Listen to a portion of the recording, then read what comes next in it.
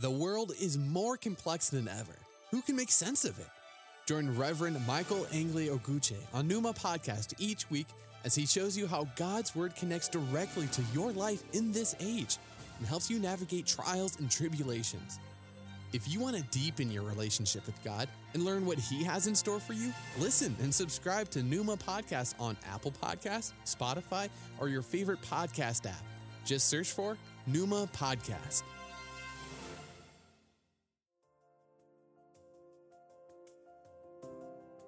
Hello and welcome to Numa Podcast with the Reverend Michael Angley Oguche, bringing your way today the inspired Word of God, and I hope you will be blessed.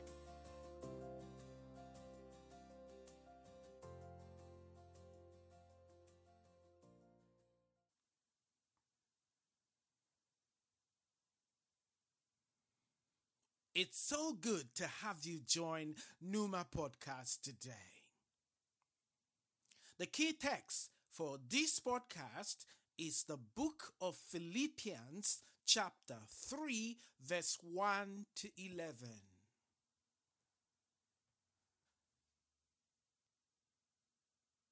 And that's about it, friends. Be glad in God. I don't mind repeating what I have written in earlier letters, and I hope you don't mind hearing it again. Better be safe than sorry. Steer clear of the barking dogs, those religious busybodies, all bark and no bite. All they are interested in is appearances of knife-happy circumcisers, I call them.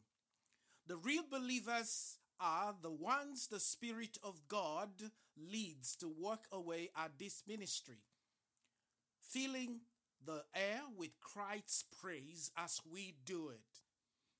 We couldn't carry this off by our own efforts, and we know it, even though we can list what many might think are impressive credentials.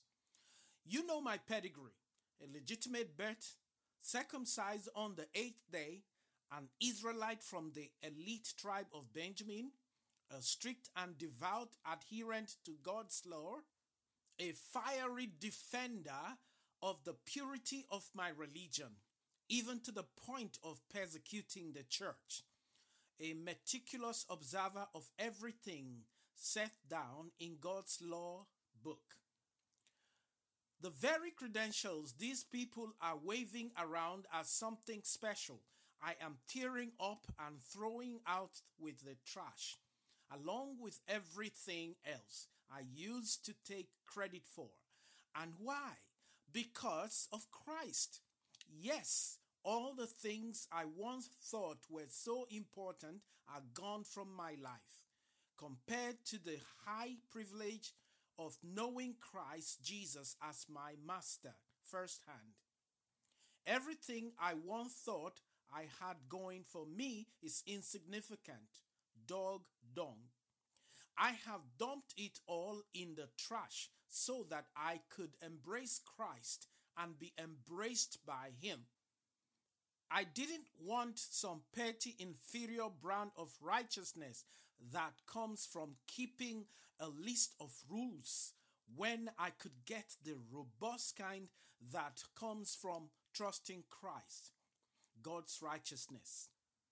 I gave up all that inferior stuff so I could know Christ personally, experience His resurrection power, be a partner in His suffering, and go all the way with Him to death itself. If there was my way to get in on the resurrection from the dead, I wanted to do it. Brothers and sisters, please join me as I pray and bring this podcast before the Lord today. Heavenly Father, in the name of Jesus Christ of Nazareth, I want to thank you today for this privilege to be able to bring your word to the world. And Lord, I ask today that you will express yourself eloquently through the sound of my voice, so that as many that will listen to this podcast will be blessed. And Father God, I know that the enemy is moving like a rolling lion, seeking for whom he may devour. And that is why he's attacking the church. He's attacking the very fabric of the church. But today, Lord, I pray that you bring this word to your people so strongly, O God, so that your word will have its root in our lives. In the name of Jesus Christ of Nazareth. Amen.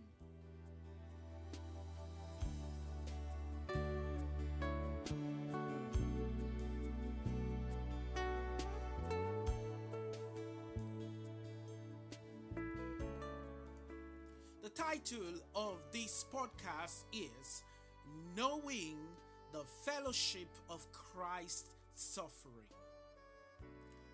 Knowing the fellowship of Christ's suffering. The most interesting and important aspect of the Christian faith is fellowship. The word fellowship in itself is defined by the Cambridge Dictionary as a friendly association, especially with people who share one's interests. On this occasion, however, I want to consider what the Apostle Paul said in his letter to the Philippian church, and that is Philippians chapter 3 verse 10. It says this, that I may know him and the power of his resurrection and the fellowship of his sufferings, being made conformed to his death. The reason this is important for our work with God is because for most people, being a follower of Jesus Christ is everything but suffering. That is why you hear of all those fancy sugar-coated and tongue-twisting gospels that says, you are suffering because you have sinned. You are in pain because you have sinned. You have cancer because you have done something wrong. You are poor because of such and such. Always trying to explain away why bad things are happening in your life. Some are eager to point out 2 Corinthians chapter 8 verse 9. And here is what it says.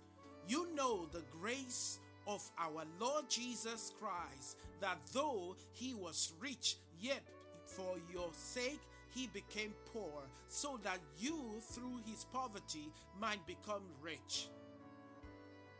Passages such as this is always in danger of being quoted out of context, because the word rich, like most words or concepts, the word rich is relative in that financial sufficiency in itself, though might count as riches on this side of eternity, it does not count where God is concerned, as explicated in the rich fool's narrative of Luke chapter 12, where the farmer who had so much harvest stored up in barns thought he was rich. And of course, his neighbors, his friends thought he was rich, but not so with God who created him. This is what the scripture says concerning temporal wealth. Luke chapter 12 verse 21 of the rich farmer. It says, this is how it will be with whoever stores up things for themselves, but is not rich towards God. So you see, my brothers and my sisters, your present condition is not a definition of who you are in God, as it could be what the famous preacher said in Ecclesiastes chapter 9 verse 11. Here's what he says.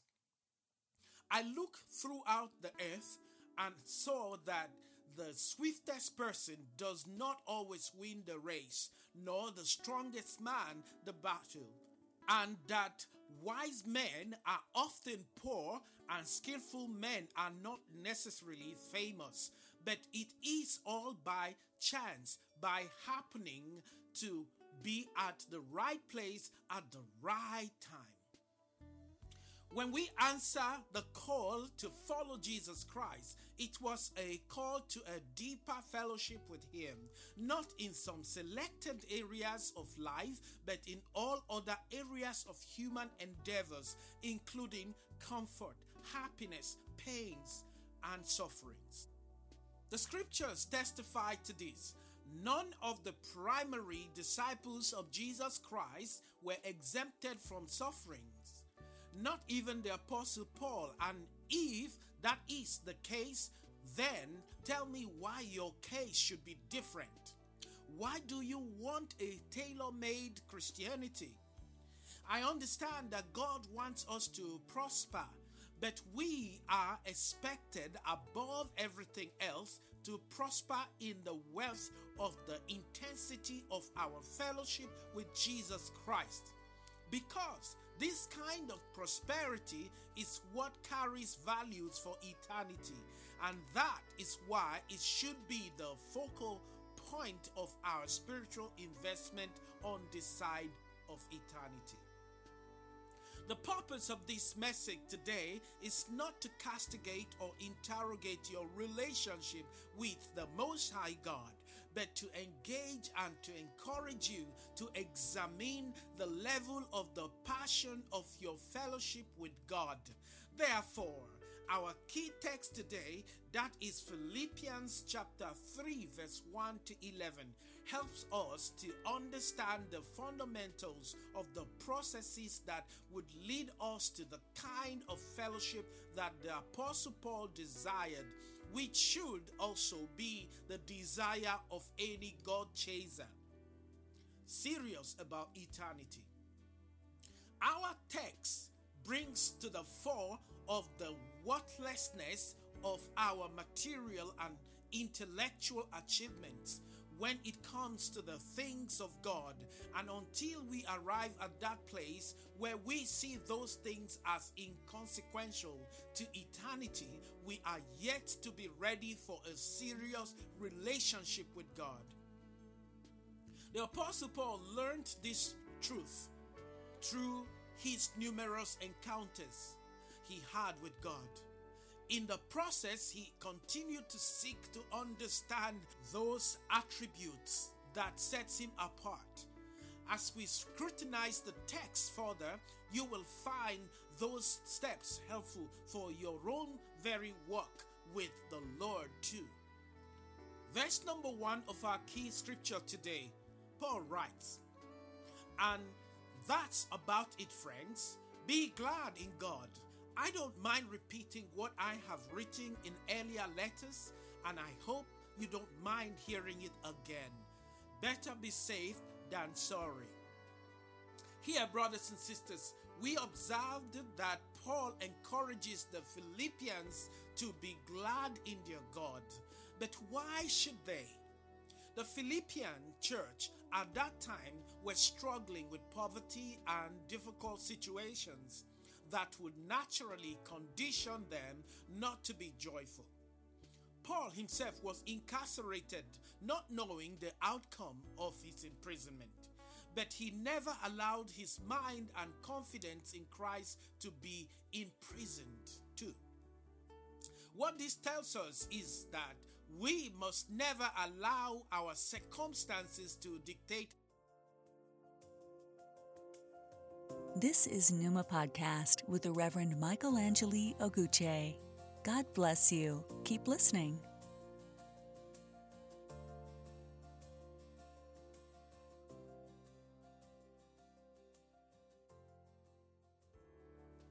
Our feelings. Feeling is like a football capable of rolling by the contour of the surface it is on. It is unlike faith that is anchored on something stable, the Word of God. The temptation to question the faithfulness of God abound when we let our joy slip away by the reason of our circumstances. This is why it was important for Paul to reiterate his stance, as the scripture said in Nehemiah chapter 8 verse 10c. The joy of the Lord is your strength. and not the joy of your present circumstances or the joy of your town, your city, and nation. In order to know and understand the fellowship of the suffering of Jesus Christ deeper, it's important to be on constant guard against anyone that would steal the joy of the Lord from your heart because of your circumstances. These joy thieves are everywhere today. They are subtle in their ways. Furthermore, in verses number 2 to 4, the Apostle Paul continued, "Steer clear of the barking dogs, those religious busybodies, all bark and no bite. All they are interested in is appearances of knife-happy circumcisers, I call them. The real believers are the ones the Spirit of God leads to work away at this ministry, filling the air with Christ's praise as we do it." Paul warns the believers of the trademarks of these false teachers whose emphasis were on circumcision and the law rather than on Jesus Christ, whom the new covenant is based. Such groups teaches that unless you are circumcised, you are not saved, which is a complete opposite of what Jesus Christ represents. Today, there are many teachers who have their doctrine fixated on what you can or cannot do based on man-made philosophies that are inconsequential to salvation. Any gospel that draws people's attention away from Christ is no gospel at all, and that is why it was important for Paul to continue to desire and encourage those he calls real believers to seek to know Jesus Christ in a deeper way. Verses number 5 to 6 has this to say: "We couldn't carry this off by our own efforts, and we know it even though we can list what many might think are impressive credentials. You know my pedigree, a legitimate birth, circumcised on the 8th day, an Israelite from the elite tribe of Benjamin, a strict and devout adherent to God's law, a fiery defender of the purity of my religion, even to the point of persecuting the church, a meticulous observer of everything set down in God's law book." Here again, friends, this is where the Apostle Paul listed his impressive achievements in life, notwithstanding his position at that time. For most people, material achievement is everything. But in this passage, the Apostle Paul categorically downplayed those successes he had had. He met all the requirements to be boastful, but no, he will not, because he wanted to know Christ through and through. Therefore, if there is anyone who was going to be accepted by God and indeed in the eyes of the people, it will be Paul. He was of a noble birth, was circumcised on day 8 according to the Jewish tradition, kept the law to the letter, studied under Gamaliel, a professor, was an indefatigable Pharisee, and above all, a defender of the Jewish faith who greatly persecuted the church. He made it his singular mission to destroy the church and all those who were proclaiming Jesus as the Messiah, and yet chose to follow the path of righteousness, which only comes from knowing Jesus Christ as soon as he met the Lord. And you find all of this in the book of Acts chapter 8. My dear brothers and sisters in Jesus Christ, a closer study of this passage did not say that being born noble, circumcised, highly educated, influential, motivated, and zealous are necessarily bad. But he tells the Philippians that thinking that through all of those compliances and successes will not produce what is truly needed to be a true follower of Jesus Christ.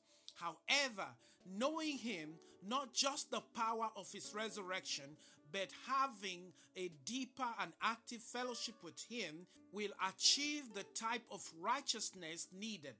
This is in line with Jesus' teaching in Matthew chapter 5 verse 20, which says that unless you do far better than the Pharisees in the matters of right living, you won't know the first thing about entering the kingdom. Let's move on to verses number 7 to 9. Here's what it says. The very credentials these people are waving around as something special, I am tearing up and throwing out with the trash, along with everything else I used to take credit for. And why? Because of Christ.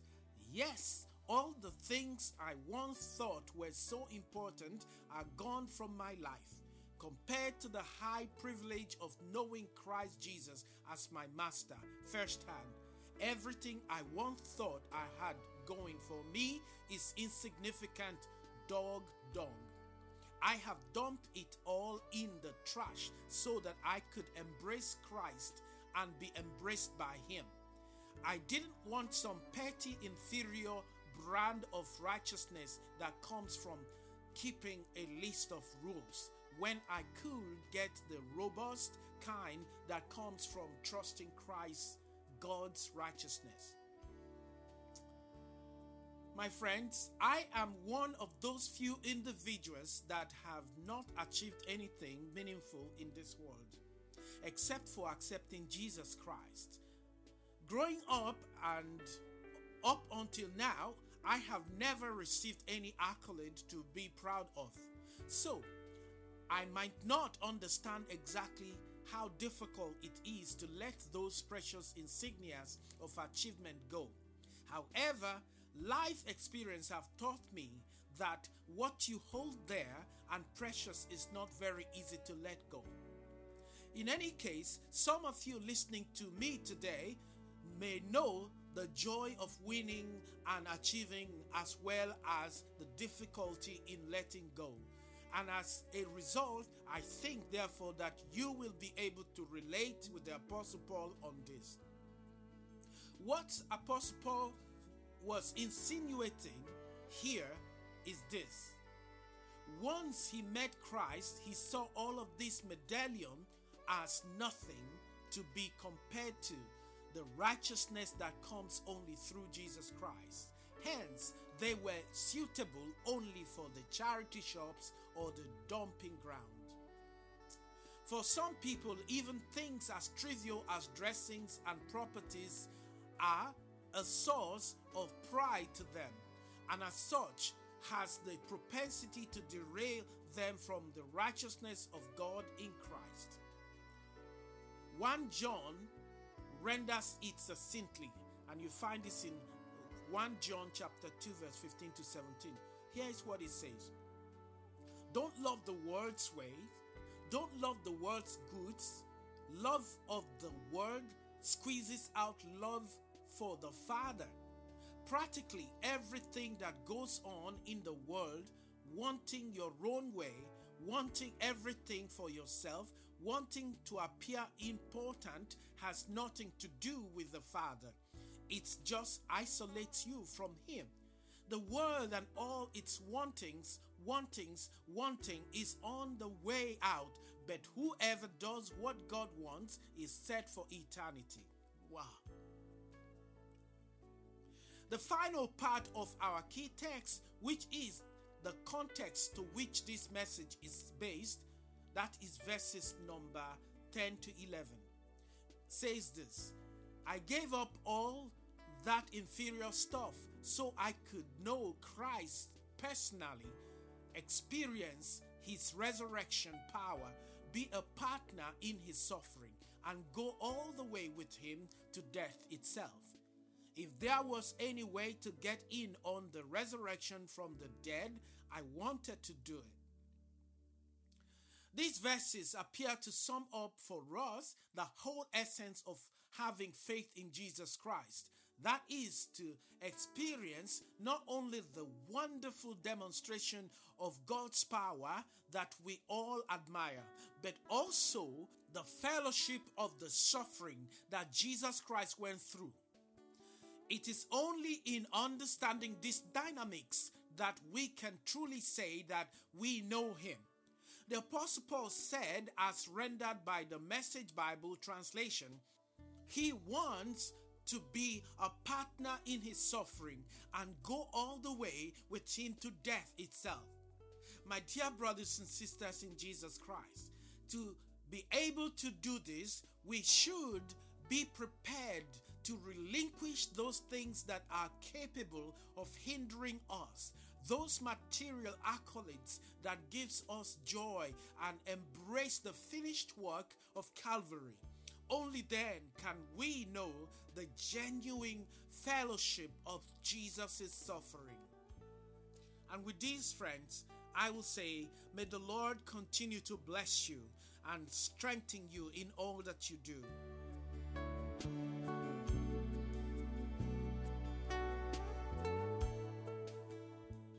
Please join me as we pray again.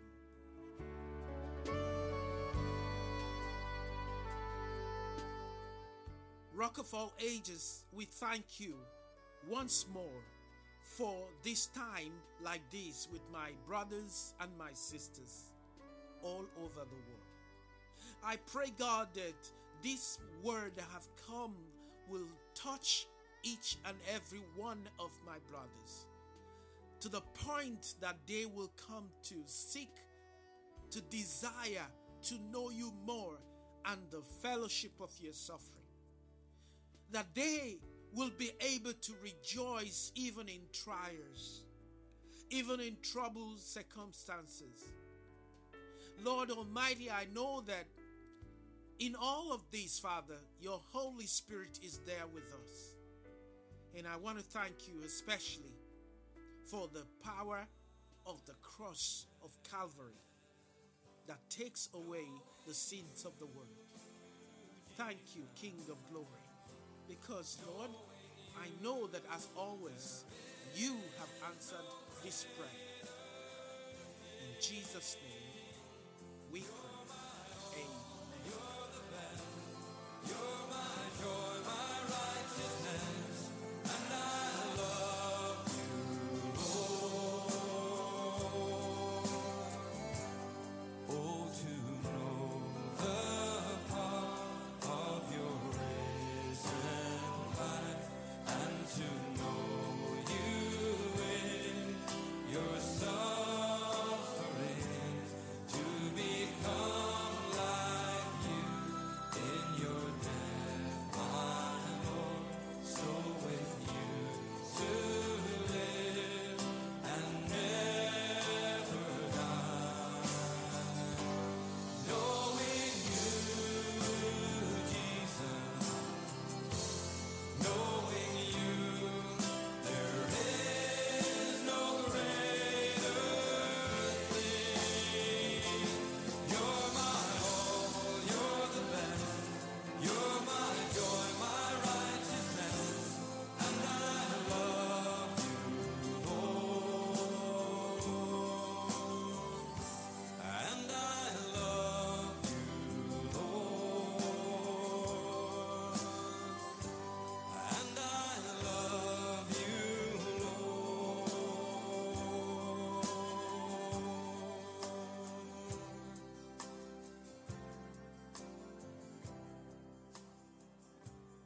Knowing you, Jesus. Thank you for listening to the Pneuma Podcast. This has been the Reverend Michael Angeli Oguche.